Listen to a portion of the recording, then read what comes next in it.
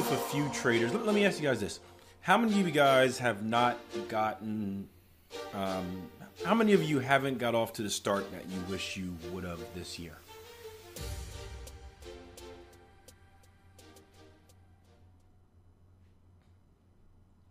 And how many of you guys is anybody frustrated because of that? Yeah. Okay, not really, I guess. So here's what's important to remember, right? This is 1 month. You've been trading for what? 3 weeks? 4 weeks? How many trading months are there in the year? Right? 12, 11, depending on if you're trading December or not. Don't panic. It is way too early to panic, right? Way too early to panic. If you go back through your back testing, look through those stats and ask yourself, have you ever had a down month? Have you ever had a down week, a down few week period? The chances are you have, right? There's no need to panic. And that's the biggest thing that gets traders into trouble is they don't get off to the start that they think or they want to. They panic. They start switching everything right away. And they end up dragging themselves down for the rest of the year, right? It is way too soon to make any type of drastic change. Stick to your plan. Stick to your plan. I showed you guys this before. This was my 2017, right? 2017, a week by week, until I stopped tracking it when the whole TE situation when I made my mind up about the TE situation. But what do you guys notice for the first 6 weeks on this chart?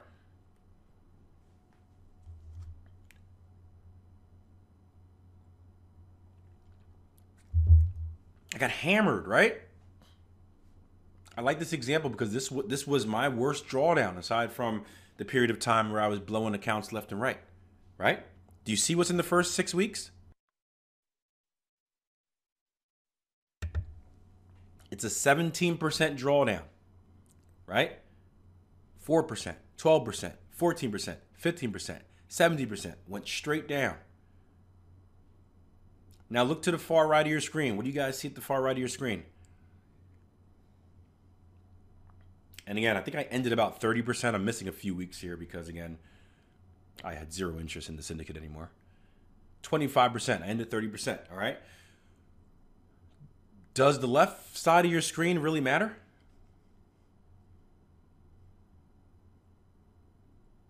Is it about the start?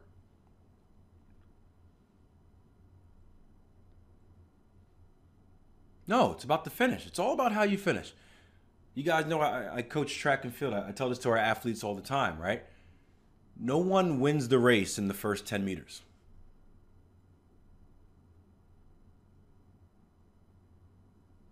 It's all about the finish line.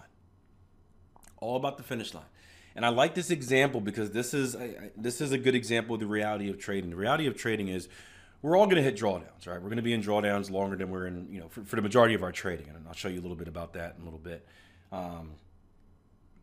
The fact of the matter is we never know when our drawdowns are going to come. We never know how long our drawdowns are going to last. And they come in very different forms.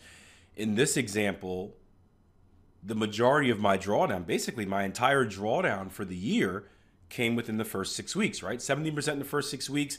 There's another 5% drawdown between week 10 and 11. You can see there was a 3% drawdown between week 14 and I guess you could say a 5% drawdown between week 12 and 15, right? And then a little 1% drawdown between 24 and 25. But those are normal. The biggest drawdown came at the beginning of the year. And aside from that, it was a steady flow up.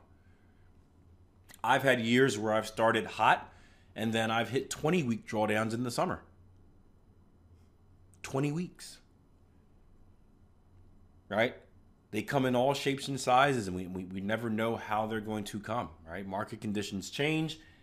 That affects how you're trading, especially if you're not trading a diverse portfolio of strategies. And all we can do is trust the plan. We can trust that we did enough back testing to see how our strategy performs over different market conditions.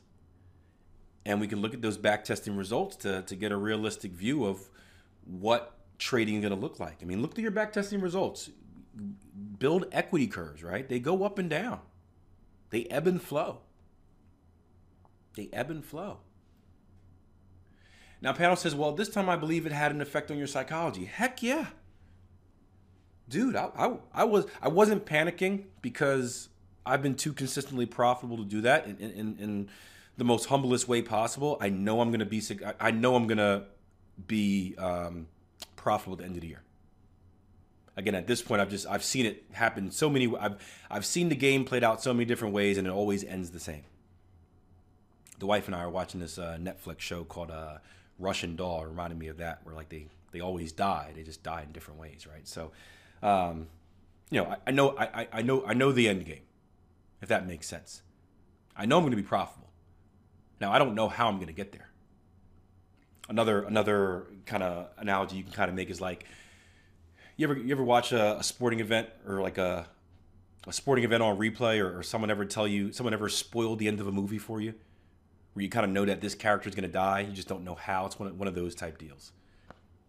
But psychologically, yeah, it had a big effect, because I'm coming into the year, like many of you guys, I spend the winter working on myself, right? I spend the winter evaluating my trading year.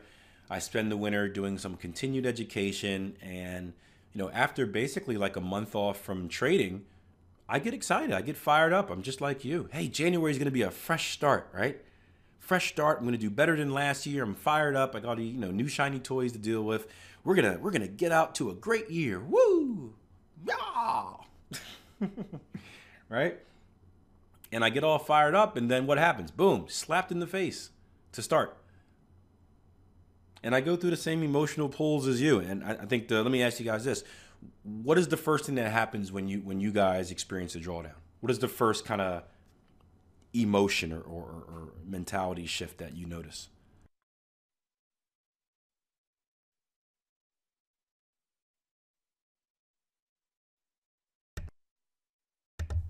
Confidence.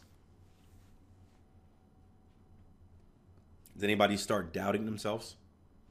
Doubting their strategy, doubting their ability? Does this thing really work? I've been lied to. Yeah. The first thing I ask myself, and this is whenever I go through a drawdown, it's the only thing I ever question. I'm like, have I lost it? Like, have I lost the ability to read price? That's the first thing I ask myself. And I go back through it. I'm like, am I reading things the right way? Like, is that really a new structure high? Is that really an outside return? Whenever I'm in a bad drawdown, that's the first place I go to. Now, I don't stay there very long. And again, this is experience. I have the ability to kind of snap out of it and be like, Akil, you're good. Stop. And shut down those negative thoughts. But I can imagine as a younger, inexperienced trader, they sit with you a little bit longer. And the longer that drawdown persists, the more that self-doubt starts to take control. Panel says, now that I'm going through the back testing, I've started getting a bit neutral on trades. Good. But again, this is still back testing. Yeah, and that's going to help. Live trading is going to be different. Whenever there's money involved, it's going to be different, because that's a different emotional pull. It's a difference between playing a preseason game or a friendly and a game that matters, a World Cup final. But it helps. It helps.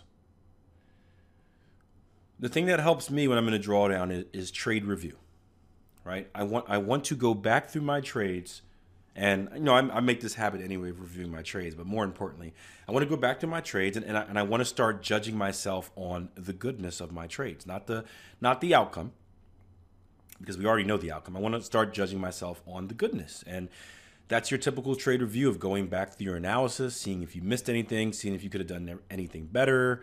Were your stop losses in the right place? Were your targets in the right place? Did you enter for the right reasons? And just giving yourself a little graded system on, was this a grade A trade?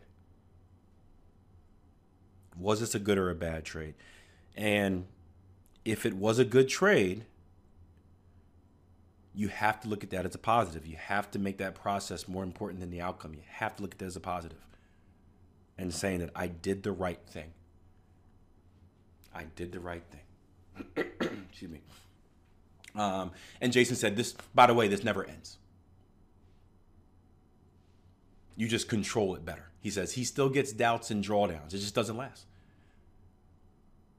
So Jason Greystone is saying that, hey guys, look, he's been doing this for a while now. He still gets these same feelings. The difference is he controls them better and doesn't act on them. Instead of panicking, right? Because he's gone through the process and he's put in a massive amount of work before trading live to prove to himself that what he's doing works, right? The numbers don't lie.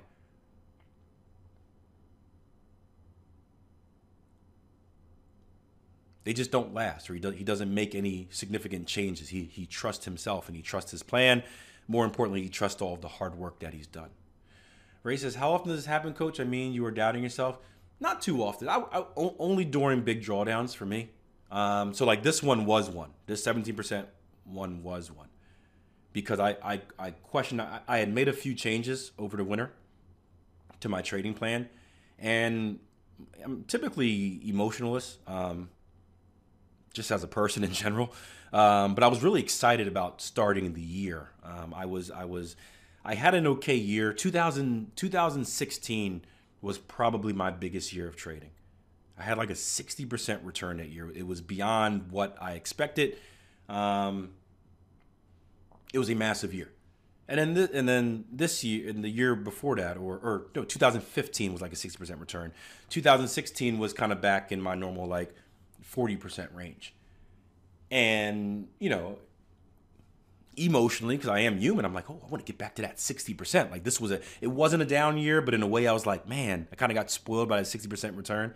I'm like, I got to get back to that 60%. So I was all excited, which is not normal. I was excited about trading again in January. And partially it's due to, you know, again, I don't typically trade in December. So I had taken like 4 weeks off, 3-4 weeks off. And I'm a trading nerd. I want to get back into markets. And so I questioned myself, like, was I kind of, what's it called? Was I over trading? Was I just excited and looking for positions? So I did question myself on that. But typically, I don't doubt myself too much. Only during big drawdowns or long drawdowns. So like this one, I did doubt myself.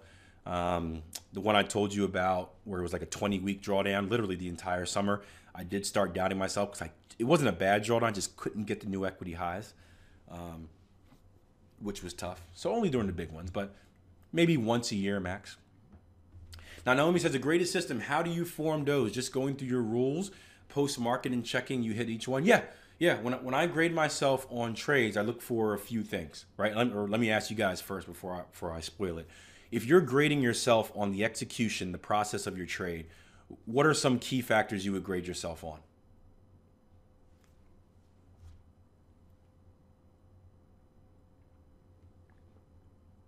There's 3 main ones.